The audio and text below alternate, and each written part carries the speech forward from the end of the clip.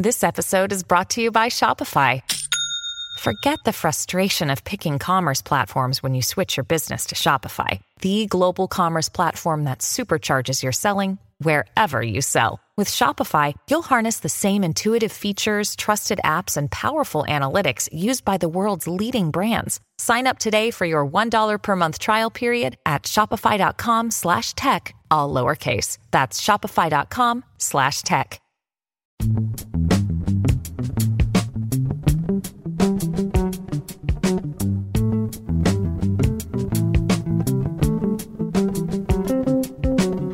Hello, and welcome to the Why We Argue podcast. I'm Robert Talisse, your host.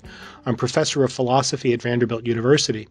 Why We Argue is produced by Humility and Conviction in Public Life, a project based at the University of Connecticut, which explores how to balance our deepest commitments with open-mindedness, a respect for reason, and intellectual humility.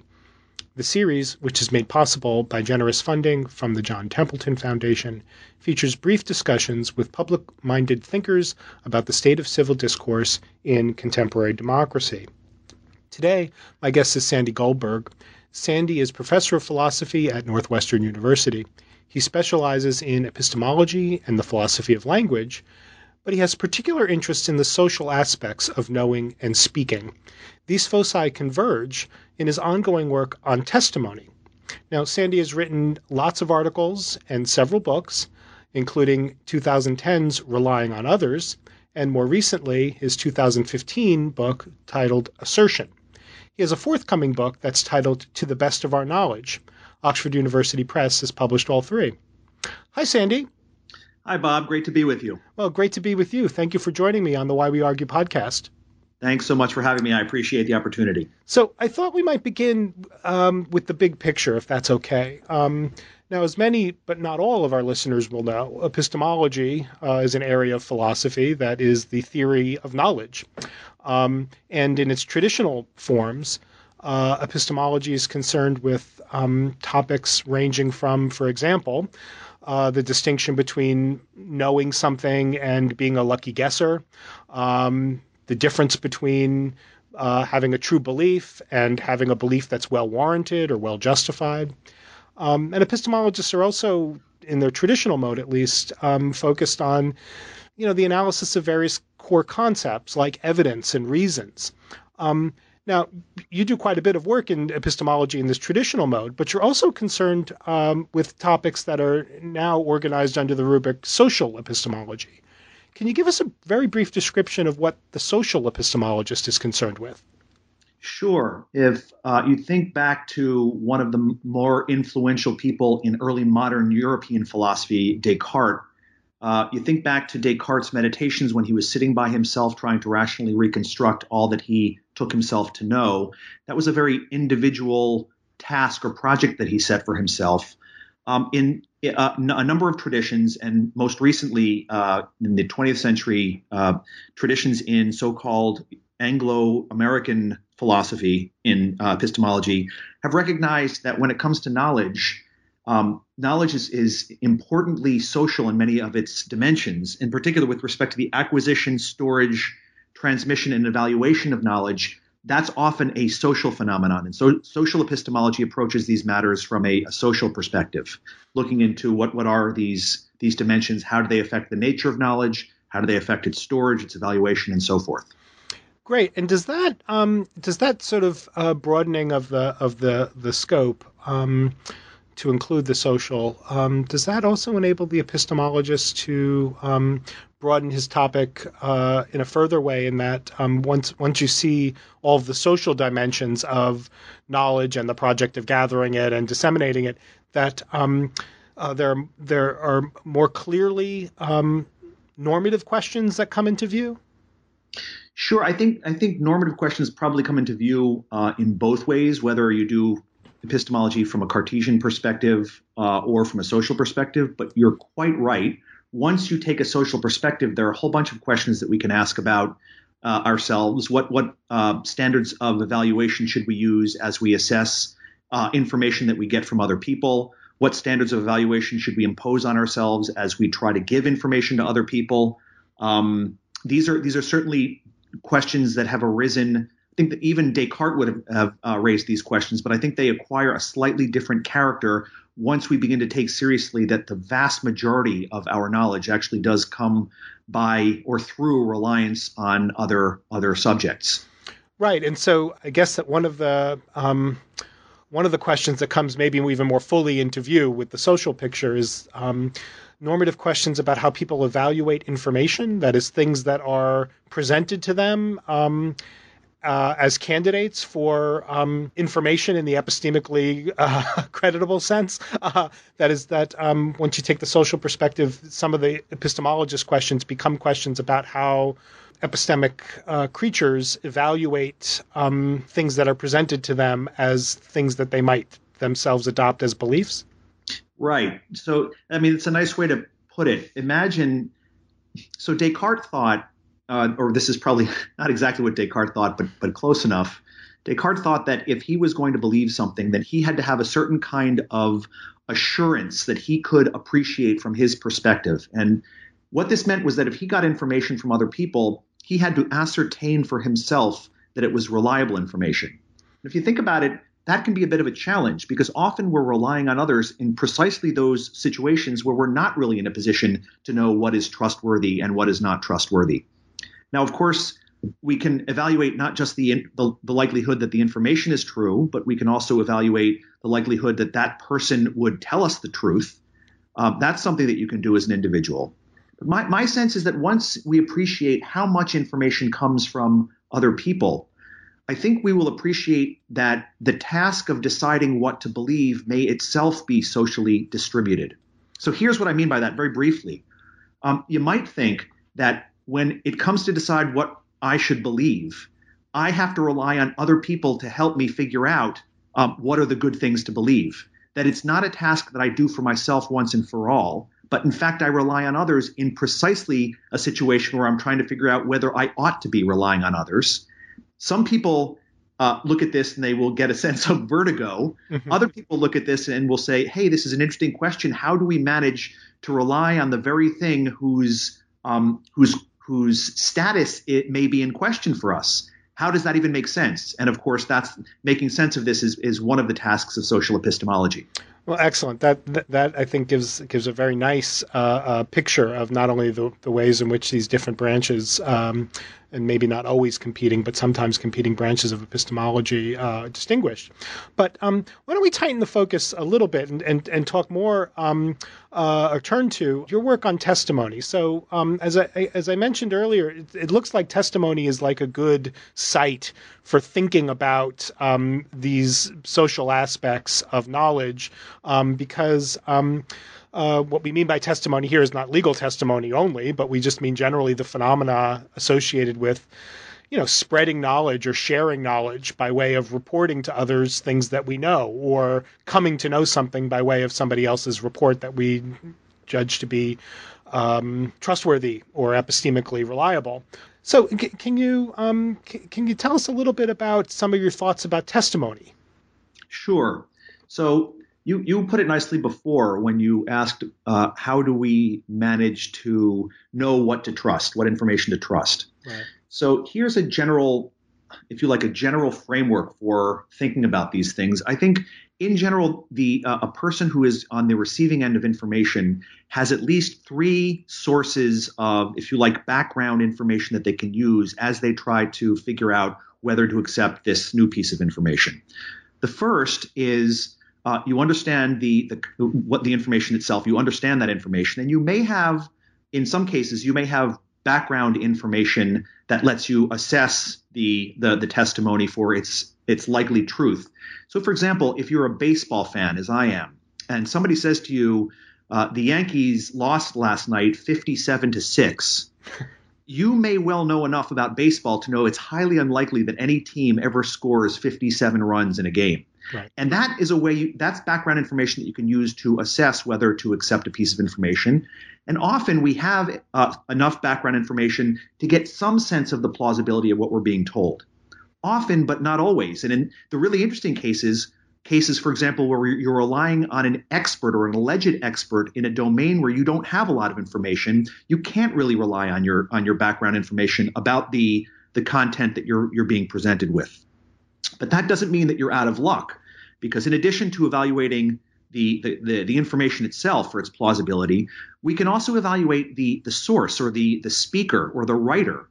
Sometimes we may not have any idea about the domain in which she's speaking, but we may know that she's an expert in that domain, and that may be enough to get us to believe her, even though we have no independent way to check to see whether or not what she's saying is correct. Sometimes we have a track record on the person who's telling us something. We may know, for example, that a friend is highly reliable, and so although we don't know that we weren't there with her when she experienced whatever it is that she's telling us about, we rely on her reliability or her trustworthiness, and so come to accept what she's said. And then there's a third source of information that I think we use when we assess testimony, and that is what I call general context. I may not know the content. I may not know the area very well of the information. I may not know who the speaker is, but I do know that this is a context, say it's an academic context, in which people are you can only get into this room if you yourself are an academic. And that gives me some confidence that whatever I hear in this room is if you like, at least somewhat plausible. Or I may not know who the writer is, but I know that she's a writer for the New York Times or the Wall Street Journal. And I may think very highly of those two newspapers. And so I may accept what she says because she's a writer for the New York Times or the Wall Street Journal. So we're not without individual resources when it comes to assessing information that comes at us. The interesting cases are when the information that we have is really minimal, and those are the really interesting cases. Right. So I was intrigued by, by all of what you said, but one thing that the third category, the third bit of information that you were describing, one thought I had about that is, well, let me just assert something, and if you don't agree with this, then we could talk about it. So it looks as if our world is awash with testimony in ways that it wasn't 30 years ago. Does that seem right to you? I would say we have more. Yes, we have more access to information for sure. Okay, great. And some of that, well, a lot of that communication, a lot of that sharing of claims and assertions that goes on, especially online, but also in social media more broadly, is of a political nature. People trying to share information about politicians and policies and what's in a bill and who's voted for what and the rest. A lot of the testimony, a lot of that communication though is about evaluating, often negatively evaluating, what are generally regarded as reliable sources of information. So when you said, we know that a journalist writes for the New York Times, and that's a good signal of her reliability, that seems to be something that's often deliberately under attack. That kind of inference. Yeah, I think unfortunately, you're absolutely right here. There was just a lovely conference that I was participating in here at the University of Pennsylvania on fake news. And one of the real concerns that we were discussing there was precisely this, that the attack on certain traditionally recognized authorities, such as mainstream media, but also science and the authority of science. Right. I should say that it is a very, very disturbing thing. Whereas mainstream media have always been, at least in this country, they've always been in the business of making money, and that's always been grounds for some skepticism. I think some reasonable skepticism. At the same time, it's not as if you or I could go out and find out for ourselves what's going on, for example, in Zimbabwe these days, or what's going on in Russia these days. So we're going to have to rely on some extended sources of information. And to have the sources like the Times or the Journal or other what I regard as the reputable sources, to have them called into question leads me to worry deeply about where folks who aren't relying on them are getting their information. Because for whatever concerns you have about sources like the New York Times or the Wall Street Journal, if you are going to form beliefs about things that you're not observing, for example, in Zimbabwe or in Russia, you're going to have to get your news from somewhere. And my sense is that I would be deeply surprised if your average U.S. citizen who isn't particularly knowledgeable about Zimbabwe or Russia knows enough to know which information sources to get information from.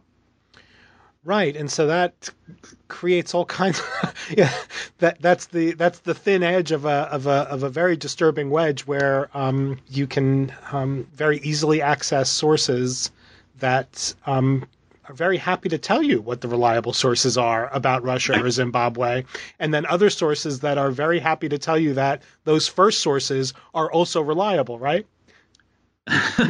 Yeah, I mean, yes, this is the situation. This is the problem that we're facing. That's right. Good. Well, I mean, not good, awful. But so let's sort of look at another dimension to this, if that's okay.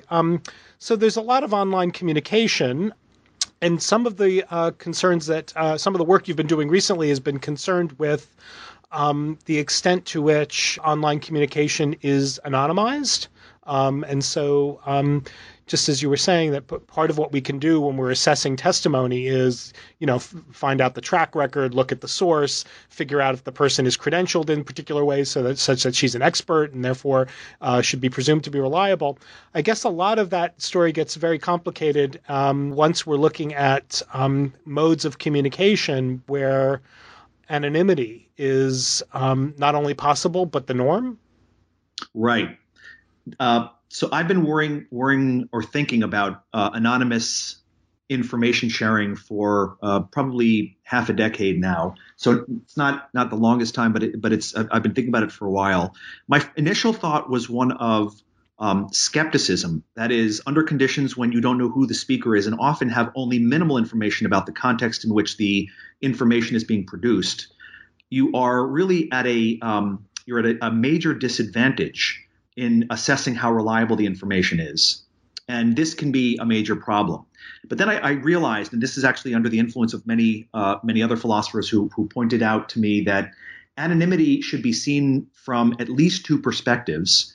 It should be seen from the perspective not just of the hearer, but also of the speaker. And there are contexts under which you will not get information unless you allow a source to be anonymous. And of course, in these days of Harvey Weinstein, it's not hard to appreciate why that is. Sure. People who have very, very influential positions or authorities may often have a vested interest in making sure that certain information doesn't get out. And so they will punish people who try to bring that information to light. Harvey Weinstein being a superb example of this, and if you like, an evil example of this. Right. So anonymity actually has two faces. It does create problems, or at least it can potentially create problems for a hearer in recognizing when he or she should endorse information that's coming through. But it also can play a positive role in getting information to come out that otherwise might not get out. Right. And I guess one of the complications then you're quite right that it's got these two faces and all kinds of cases in which testifying is very risky for the would-be testifier, and anonymity helps to manage the risk. But for the people receiving the testimony, then things get very complicated, right? They get complicated. You're absolutely right. And I should say, not just from the perspective of an interest in knowledge. My first thought, and the first thing that I ever published on this, the analogy that I was using was between anonymous information and what, at least when I was growing up in the suburbs of New Jersey, I used to call bathroom wall graffiti. Bathroom wall graffiti was among the most outrageous kind of allegations that you can find. And it dawned on me at the time, and it certainly continues to dawn on me as I think about this from a more refined philosophical perspective, shall we say. It dawned on me that anonymity allows the speaker to say things that he or she might not say in public because of the element that he or she would be ashamed to say so. And that actually, that shaming is not always a negative thing. I mean, when you think about bathroom wall graffiti, it seems to me that some of those things were shameful and should not have been said, and it would have been better for people to have felt the sense of shame and not say them. And certainly, I don't think I'm telling anyone something that you don't know when I tell you that a lot of anonymized commentary on blogs and on other websites are outrageously shameful and disgusting and despicable. And this is another one of the real problems that we confront when we look at anonymous information coming through if you like, websites. Right. So let me just say something I know you will agree with. Jersey is a very philosophical place. As a fellow native, all kinds of occasions for philosophical thinking by just living in that space. So I guess one of the concerns, though, is a kind of hooliganism that can occur when, particularly, we might think maybe on the blogs, where you've got everyone communicating under some kind of either pseudonym or anonymized in some way. And it looks like that is a context in which rumors and hyperbolic, crazily exaggerated, terrible allegations, all kinds of things can happen in those contexts. What's a person who's trying to figure out what's what? What can one do? That's a great question. So I have only a couple of thoughts here. Thoughts that I've run by other people before, and I'm not entirely sure how confident I am in them. But if you're confronted just with anonymous information on a website and you don't know who wrote it, you clearly don't know who wrote it, you don't know the context under which it was produced, especially if you don't have a lot of background information on the topic, you're going to be very, very much at a loss as to what to do. And there may not be much that I can suggest that would enable us to figure out what to do or what to believe. One of the things that's really difficult to think about these days are anonymous allegations, for example, of sexual harassment. Right. I think it's my sense, and I suspect it'll be the sense of many of your listeners, that for many, many years, the benefit of the doubt went to the would-be attackers or harassers. And those norms, I think right now we're in the process of renegotiating those norms, or the things that we expect of one another. I think that's actually a good thing, because I do think for too long, too many people who were the victims of sexual harassment, sexual assault, and rape were not believed. And I think the time has come for us to change the ways in which we receive information of that kind, even when it is anonymous. At the same time, I think we now confront a very, very big information transmission problem, if I can call it that.